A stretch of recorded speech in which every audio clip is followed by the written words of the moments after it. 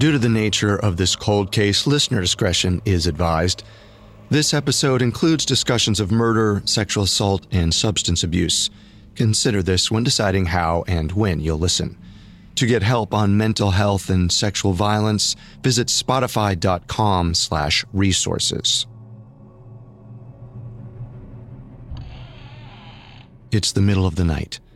The first thing 22-year-old Linda O'Dell notices is the light in her eyes.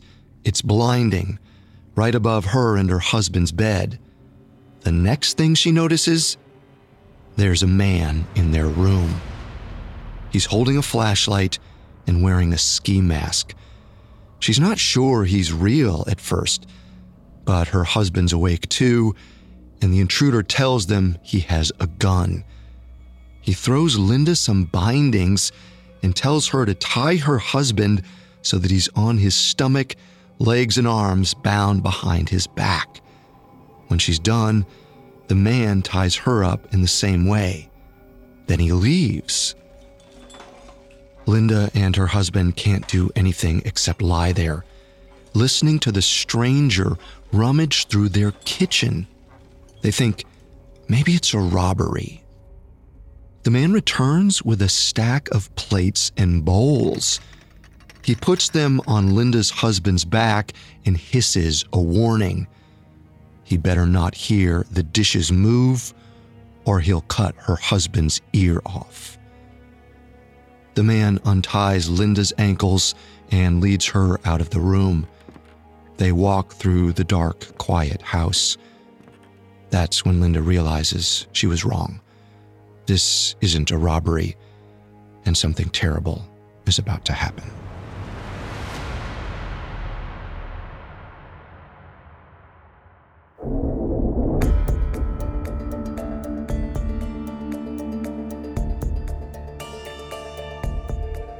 I'm Carter Roy, and this is Cold Cases, a Spotify original from Parcast. Every Monday, I tell you the story of a crime that went unsolved for decades. We'll explore a vast array of offenses, from burglary to arson to murder. Some weeks, forensic breakthroughs will solve long-dormant cases. Others will still be left searching for the truth. Today, we're heading to California to join authorities in the decades-long hunt for the Golden State Killer, a man who raped nearly 50 people and killed 13 during the 1970s and 80s. Some of you listening might already know about this case, though this episode is less about the horrible things the Golden State Killer did and more about how he was finally caught. We have all that and more coming up. Stay with us. The Hargan women seemed to have it all. We were blessed. My mom was amazing. But detectives would soon discover inside the house there were the bodies of 2 women. A story of betrayal you would struggle to believe if it wasn't true. I am just praying to God, this is a sick joke. From 48 Hours, this is Blood is Thicker, the Hargan family killings.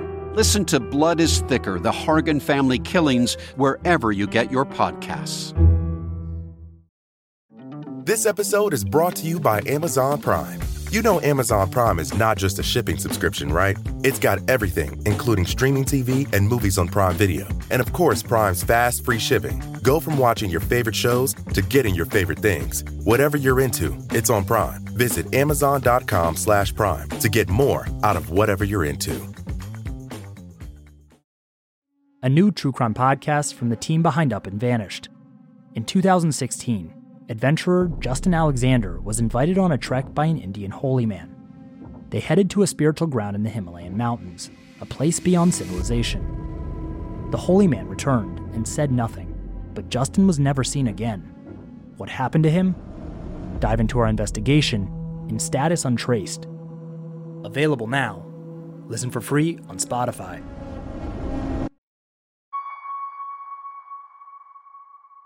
The Golden State Killer's most violent crimes spanned a 10-year period through the 1970s and 80s. For years after that, people across California and the country had no idea who he was. They were just left to wonder, is he still out there? An army of detectives, criminologists, and citizen sleuths pored over photos and case files, trying to figure out his identity. By doing that, they learned a lot about him, but this knowledge didn't solve the mystery. It just fueled their nightmares. That is, until the 1990s, when forensic DNA technology is in rapid development. We're going to start this story in 1998 with an Orange County investigator named Larry Poole. Larry doesn't know the name Golden State Killer yet. In fact, no one does. It hasn't been coined. At this point, no one even knows how many crimes the man we now call the Golden State Killer committed. But Larry is well aware that DNA tech is changing how investigators solve crimes. He's with Clue, the county-wide law enforcement unsolved element. He got transferred from the sex crimes unit to look into some of Orange County's cold cases. Right now, that means sifting through the horrific details of 4 murders. Keith and Patrice Harrington, killed in August 1980. Their attacker slipped into their home in the middle of the night, then tied them up. Patrice was sexually assaulted, and she and her husband were bludgeoned to death in their bed. Manuela Whithune, February 1981. The details are similar. She was tied up, sexually assaulted, and bludgeoned to death. The same thing happened to Janelle Cruz in May 1986. Now, clearly, we can see an MO emerging here. But in the 80s, these were all handled as separate cases.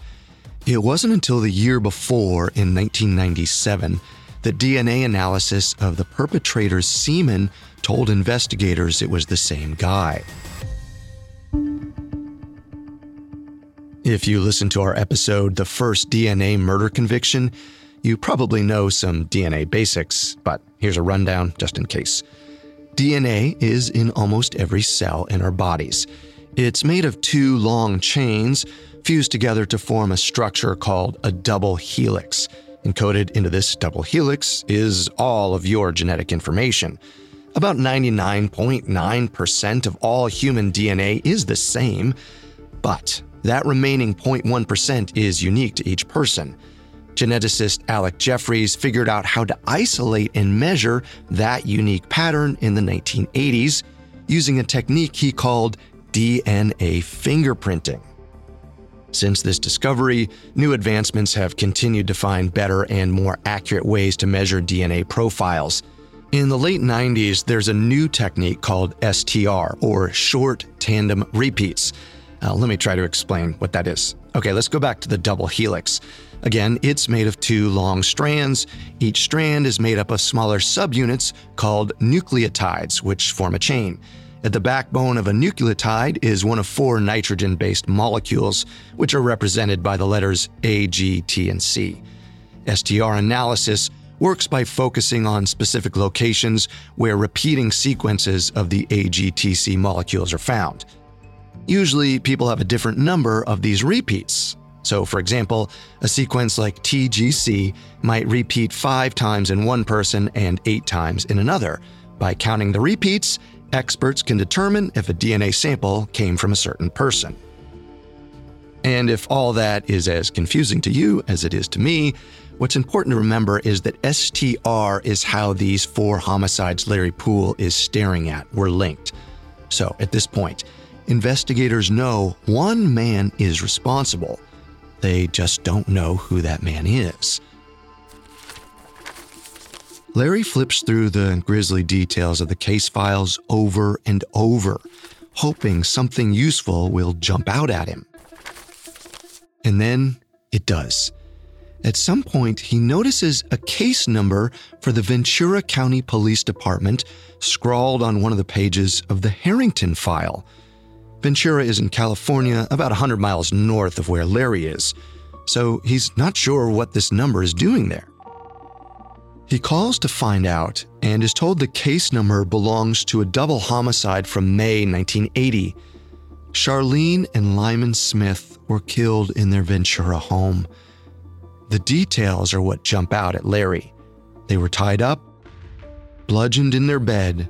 Charlene was raped. The Ventura County PD has a semen sample from the crime. They send it over to Larry's lab in Orange County so it can be tested. Lo and behold, the DNA profiles match. That means Larry's killer is responsible for 6 homicides, 4 in Orange County and now 2 in Ventura. Well, you might be wondering why it's taken until 1998 to link these crimes from the 1980s. Well, in the 80s, different precincts did not typically share information. Well, that's why Larry's never heard about these Ventura murders. It's also why he's now wondering, could there be more? He looks at other areas for similar homicides from the same time period. He finds some further north in Santa Barbara County. A couple named Deborah Manning and Alexander Offerman, late 1979, tied up, shot and killed in their bedroom. There are 2 main differences. The killer used a gun, and there was no sexual assault. But it seems like Alexander broke free of his restraints and fought back. So it's possible the killer didn't have time for his usual MO. Larry also finds another double homicide that took place in the same area about 2 years later. Sherry Domingo and her boyfriend Greg Sanchez were killed in 1981. Tied up, shot, then bludgeoned in their bedroom. The cases feel similar. Middle-class couples, tied up, killed in their bedrooms late at night. But Santa Barbara either can't or won't provide Orange County with forensic evidence from their crime scenes. For now, Larry has to just focus on the cases he has access to. He goes down old suspect lists for each homicide, looking for a common name. Nothing. He tests the suspects he can against the DNA profile. Nothing. There's a database for convicted felons, but it doesn't yield any matches either. So he turns to the public. He speaks with a journalist at the Orange County Register and tells them there was a serial killer in the area during the 1980s. He might still be out there. After the article comes out, the murderer gets a name: the original Night Stalker. It's a play on the name of a different serial killer, Richard Ramirez, aka the Night Stalker. This killer's crimes started earlier than Richard's, hence the original. Despite Larry's efforts, the leads dry up. By 2001, all he can do is stare at the victim's photos pinned to his office wall, hoping there's a break in the case soon. And there is one, thanks to a different police department over 400 miles away.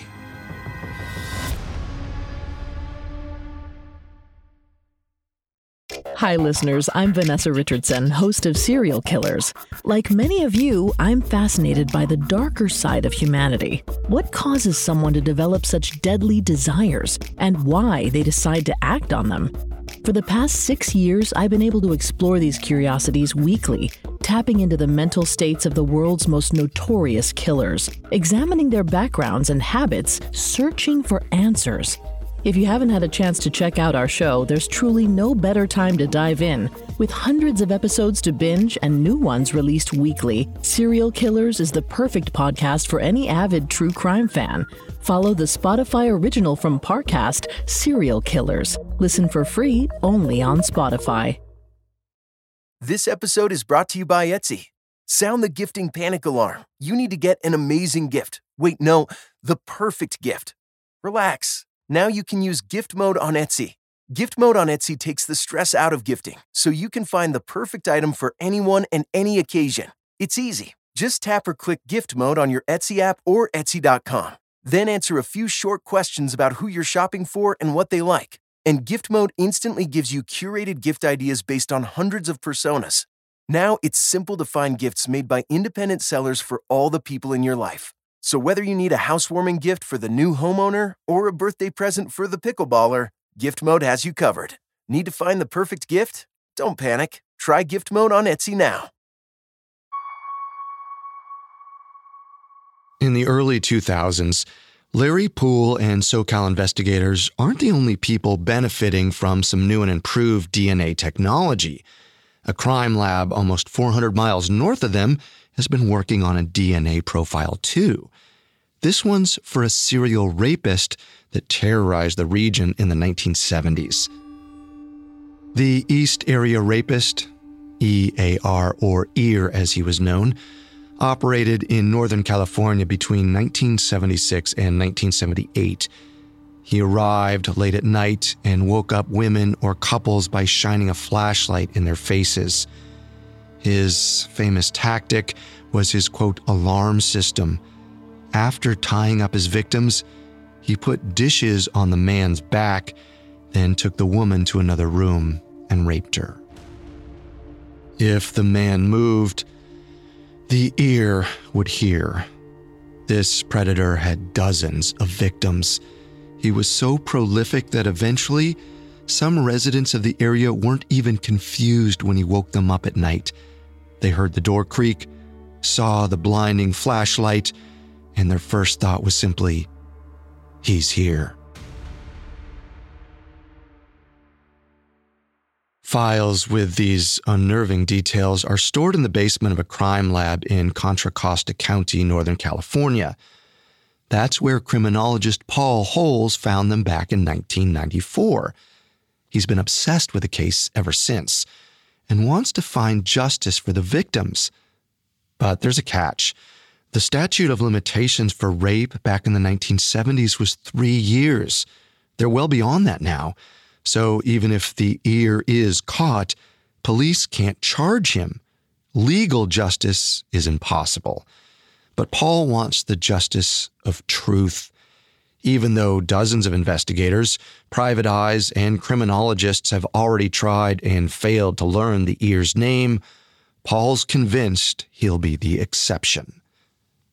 In the mid-1990s, he realized DNA might give him an answer. He and his crime lab used 3 separate ear rape kits to create a DNA profile of the perpetrator. Fast forward to 2001, when Paul sends his profile to the Orange County Crime Lab. He heard about Larry Poole's cases there, the original Night Stalker homicides, and thought there were similarities. Sexual assault, late-night intruder, couples tied up, but really he just wants to rule out a connection, which he can't do, because they're a match. The East Area Rapist and the original Night Stalker are the same person. It's probably obvious, but I have to say it. This is huge. We spend entire episodes on single cases that go cold. A lot of times, a breakthrough can stun a community and breathe new life into an investigation. This is a breakthrough in 10 separate cold case murders and around 50 unsolved rapes. Homicide investigators can now use evidence, survivor accounts, and suspects from all the ear's crimes in Northern California.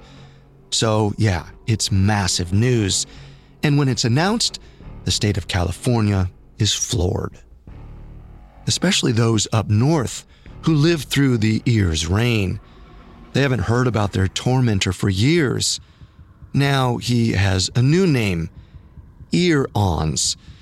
That's a combination of the acronyms for East Area Rapist and Original Night Stalker. It's a mouthful. It's also not his real name, which means there's work to do. Paul sends his ear files to Larry Poole in Orange County, and Larry is off to the races. He's got jurisdiction since the homicides can still be prosecuted, unlike the serial rapes. But 8 years later, in the summer of 2009, Larry hasn't achieved any significant movement. The case is still unsolved. And Paul is now the chief of forensics at his crime lab, which he calls an administrative position. Nice word for boring, maybe. That could be why he finds himself thinking about Ear-Ons again, and eventually takes a look at the old files. Once he starts, it's hard to stop. Among Iran's many horrifying habits, he ransacked homes and raided fridges while his victims were tied up. He stole sentimental items like heirlooms. He played with people too, like calling them after his attack, breathing into the line before saying, "I'm gonna kill you." And he's careful. He watched his victims' homes for days, unlocking windows or gates ahead of time for an easy entrance and exit. He always wore a mask and gloves. He spoke through his teeth to disguise his voice. The limited number of clues to his identity are small slip-ups, like shoe prints he left near a crime scene, size 9, or when a victim heard him cry and say he hated someone named Bonnie. These are just hints, though, not enough for a true lead. Iran's is an intelligent monster, and he does not want to be found. By this point, investigators think his homicide count is around 12. The 10 SoCal victims and another double murder up in Sacramento County during his time as the East Area rapist. Unless there are cases they're missing, it looks like he stopped killing in 1986 with Janelle Cruz's murder, the one we mentioned near the beginning of this episode. He could be dead, or he's cooled off and is blending in with a family and a home. Maybe he's someone's neighbor. Maybe he's Paul's neighbor. Or maybe he's still out there killing. It's a haunting thought, the kind that can keep you up at night. This sense of fear might be why people all over California feel consumed by this phantom. The news that Ear and Ons are one and the same ignited a frenzy amongst internet web sleuths. Message boards dedicated to theories about this killer explode. Citizen investigators hunt down leads from swivel chairs. Retired detectives who once worked on the Ear case weigh in on forums or publish their intel in books. Paul doesn't really engage with this community until 2012, when he gets a call.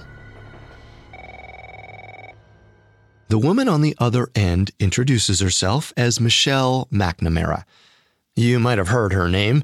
Her cold case blog, True Crime Diary, made her kind of a fixture in the true crime world.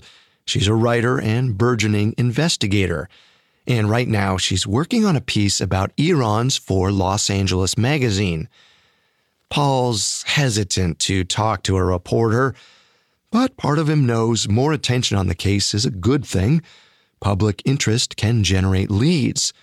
So he talks to Michelle, then waits for her article to come out. It's a sensation. Michelle gives the true crime community and the country much more than a story. She has a directive. Find this guy. She gives him a catchier name, too. The Golden State Killer. The article's just the beginning.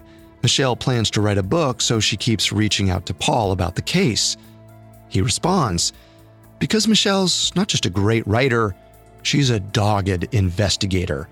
She tours the areas the Golden State Killer prowled, interviews victims and retired detectives. She even convinces Orange County to let her take boxes of case files home with her. She shares the information she gathers with Paul. He returns the favor when he can, because they're kindred spirits, driven by a need to catch this killer. Michelle later writes about this feeling in her notebook, saying the Golden State Killer is, quote, a compulsive prowler and searcher. We who hunt him suffer from the same affliction. I love that because it's true. Investigators sometimes have a lot in common with the people they're trying to find. They have to be obsessive, focused, always on the prowl, not for victims, but for information. And sometimes, like in this case, they have to keep that dedication up for decades. It seems like Michelle is prepared to do this work until she finds the Golden State Killer, however long that takes. But in 2016, her investigation abruptly ends.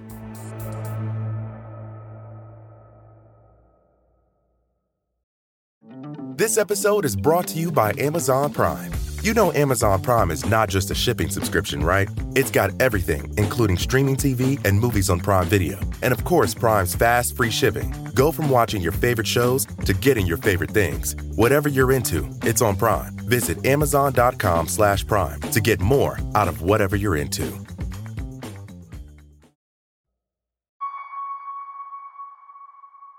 In April 2016, Michelle McNamara dies in her sleep, an accidental overdose from prescription medications. It's an incredible loss for her husband and daughter, for the true crime community she led, for Paul Holes, too. He just lost his investigative partner.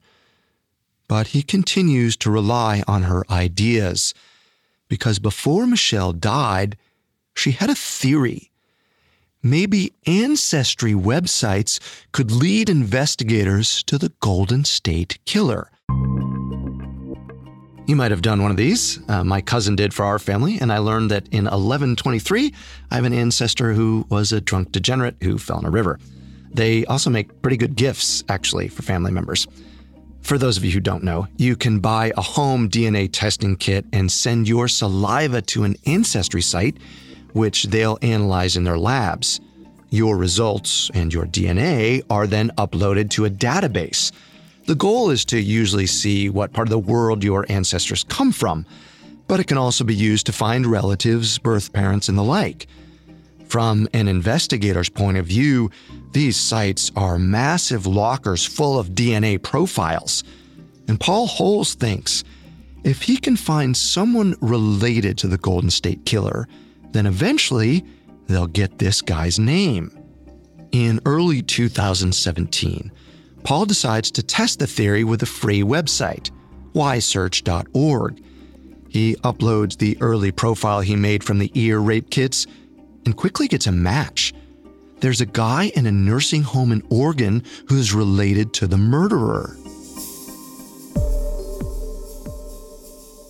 So obviously Paul's thinking, we gotta meet him. The FBI gets a subpoena from ySearch to release the account holder's information. Officers go to Oregon, swab the man's cheek, test the swab, and he does share a relative with a Golden State Killer. But that relative dates back 900 years. The problem is Paul is still working with an STR profile. But now he's realizing DNA technology has advanced, and genealogists don't use STR.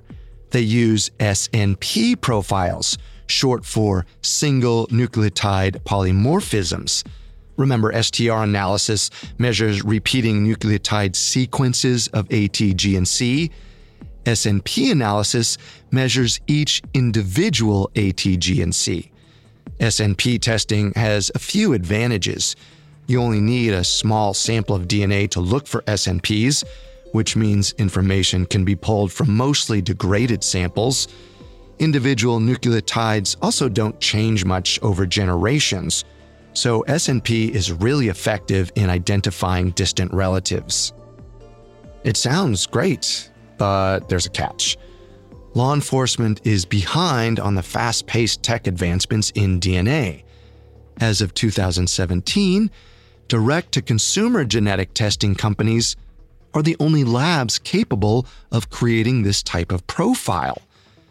So here's what Paul needs: a company that can make an SNP profile for him and more DNA to send them, because he's completely out. Remember, Paul works in Northern California in Contra Costa County. The DNA he has access to is from ear victims. That means old rape kits. DNA degrades over time, even more so if it's not kept at the right temperature, so most of his samples aren't usable. In the 1990s, Paul used up all the DNA he had making the STR profiles that linked the East Area Rapist to the original Night Stalker. He has none left.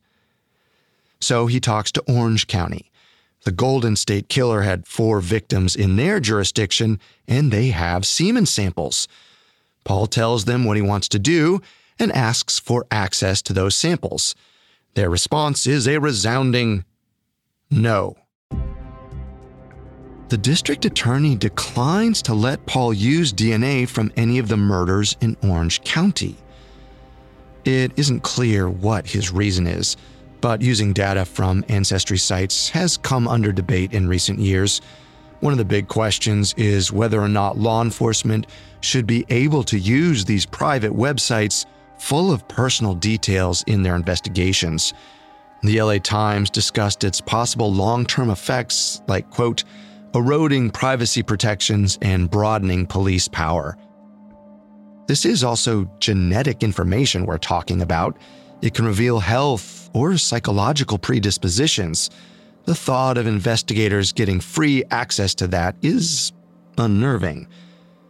But Paul's already checked the legality of this with the FBI. They say it's fine. Still, Orange County won't budge. Paul has to look elsewhere. He zeroes in on the case from Ventura. Charlene and Lyman Smith. There was semen recovered from the scene. Paul gets in touch with the Ventura Crime Lab and begs for access to it. Their response is a resounding, of course. Even better, the sample they give Paul was kept in a freezer for decades. It's in perfect shape. Now that he has this DNA, the next step is to find a genealogy company to create an SNP profile. A place called Family Tree DNA agrees. Paul assembles a team to get the process started, which includes some FBI agents. That fall, genealogist Barbara Ray Venter joins them. Barbara is super qualified. She helped solve an infamous cold case in New Hampshire, the Bear Brook murders, using DNA and ancestry sites. Genealogy is a retirement hobby for her, but it's a hobby she's really, really good at.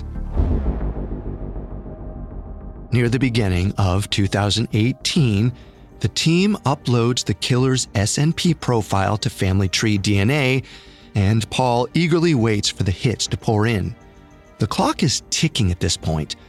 Paul's been working on this case for around 24 years, and he's retiring in 4 months. He needs answers fast. The first matches are closer than the guy from Oregon. Paul and the team are able to identify some third cousins, meaning people who share a great-great-grandparent with the Golden State Killer, but that's still really far off. Look at it this way. First cousins have the same grandparent.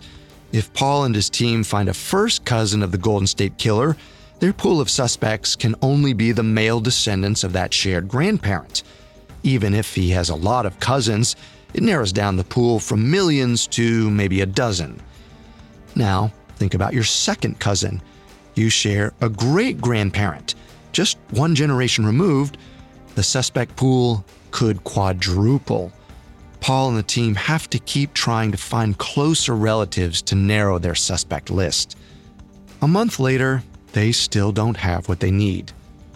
DNA is great, but it can only take them so far considering they're at the mercy of whoever uploads their profile to the site. This is where good old investigative work comes in.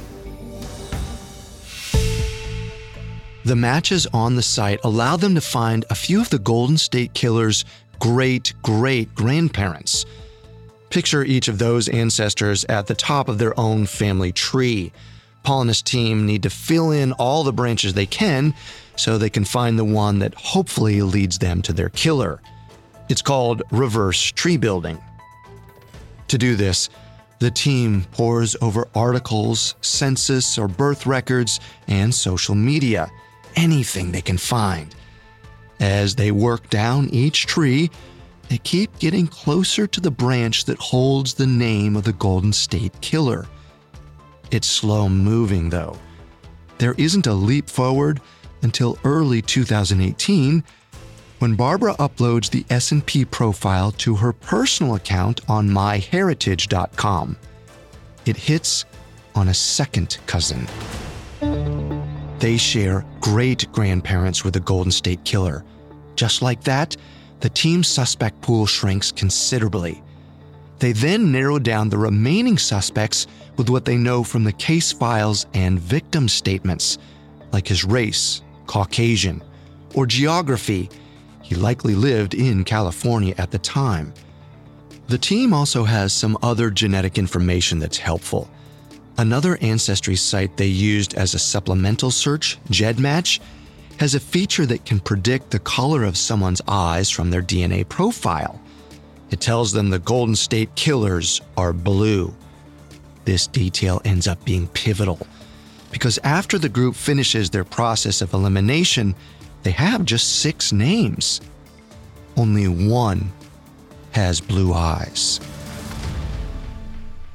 His name is Joseph James DeAngelo Jr.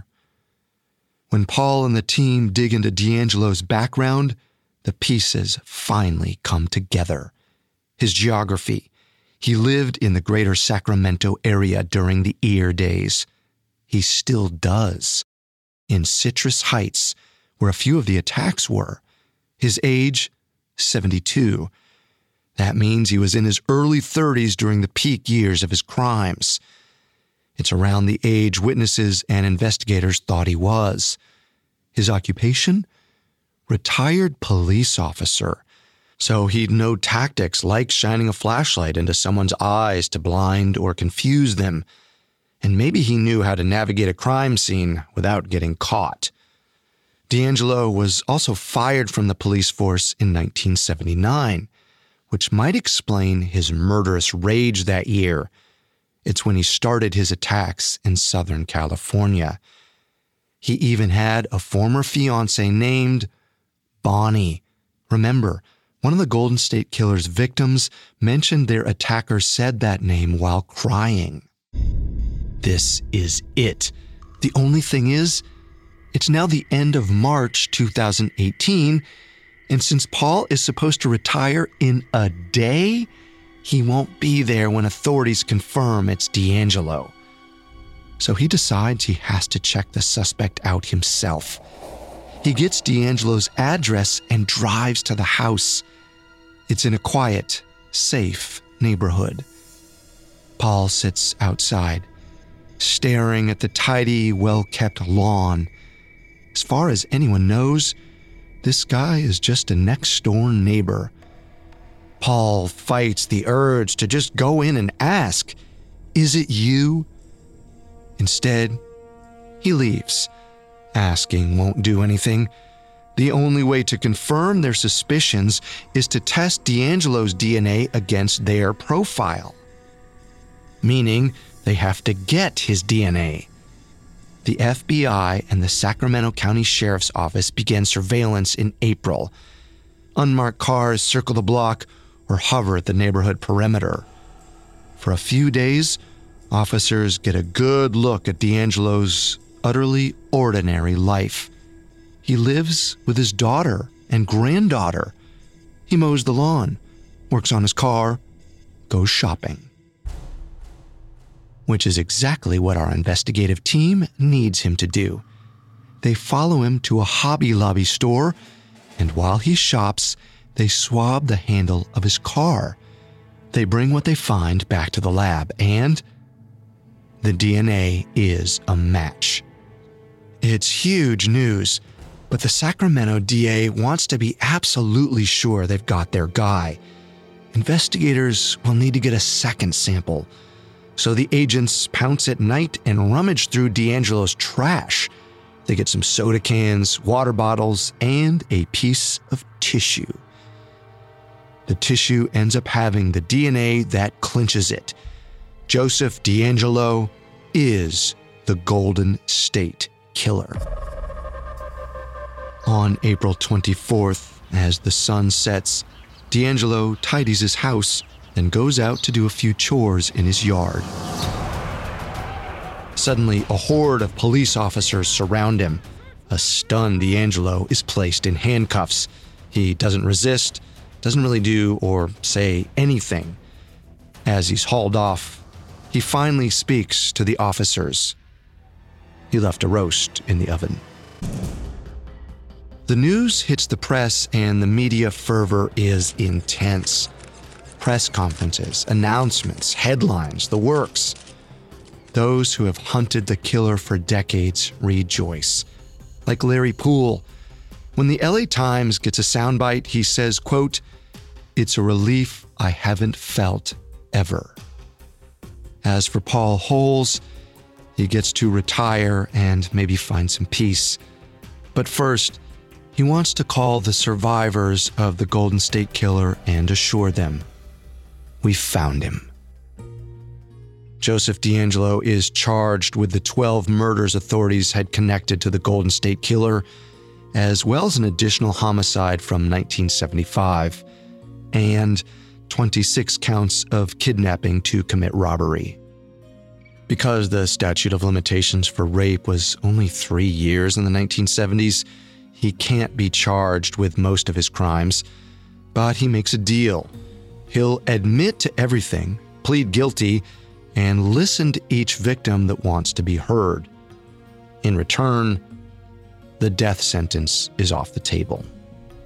In June of 2020, many of his victims and their families arrive in Sacramento, California. One of them is Linda Odell, the woman from the beginning of this episode. The hearing takes place at a college in a converted ballroom. The location is strange, but it's the middle of the COVID-19 pandemic. They need to accommodate social distancing. D'Angelo is wheeled in wearing a plastic face shield. The COVID of it all is a reminder of just how long ago he got away with it. His first victim was in the 1970s. For over 40 years, D'Angelo got to live his life, grow old, while that army of investigators tried and failed to find him. He probably felt so safe, so smug, like he'd gotten away with it. When his victims read their statements, they talk about how he changed their lives, how they spent years looking over their shoulders, wondering if he was still out there. They remind him that he didn't get away with it. It took decades, but their monster has been caught. The judge gives D'Angelo 11 consecutive life sentences without parole and says, "The survivors have spoken clearly. The defendant deserves no mercy."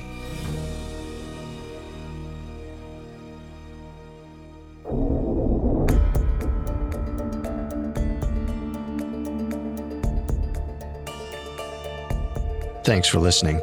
We'll be back next Monday with another cold case. For more information on the Golden State Killer, amongst the many sources we used, we found 3 books extremely helpful to our research. Unmasked by Paul Holes, I'll Be Gone in the Dark by Michelle McNamara, and I Know Who You Are by Barbara Ray Venter. You can find all episodes of Cold Cases and all other Spotify originals from Parcast for free on Spotify.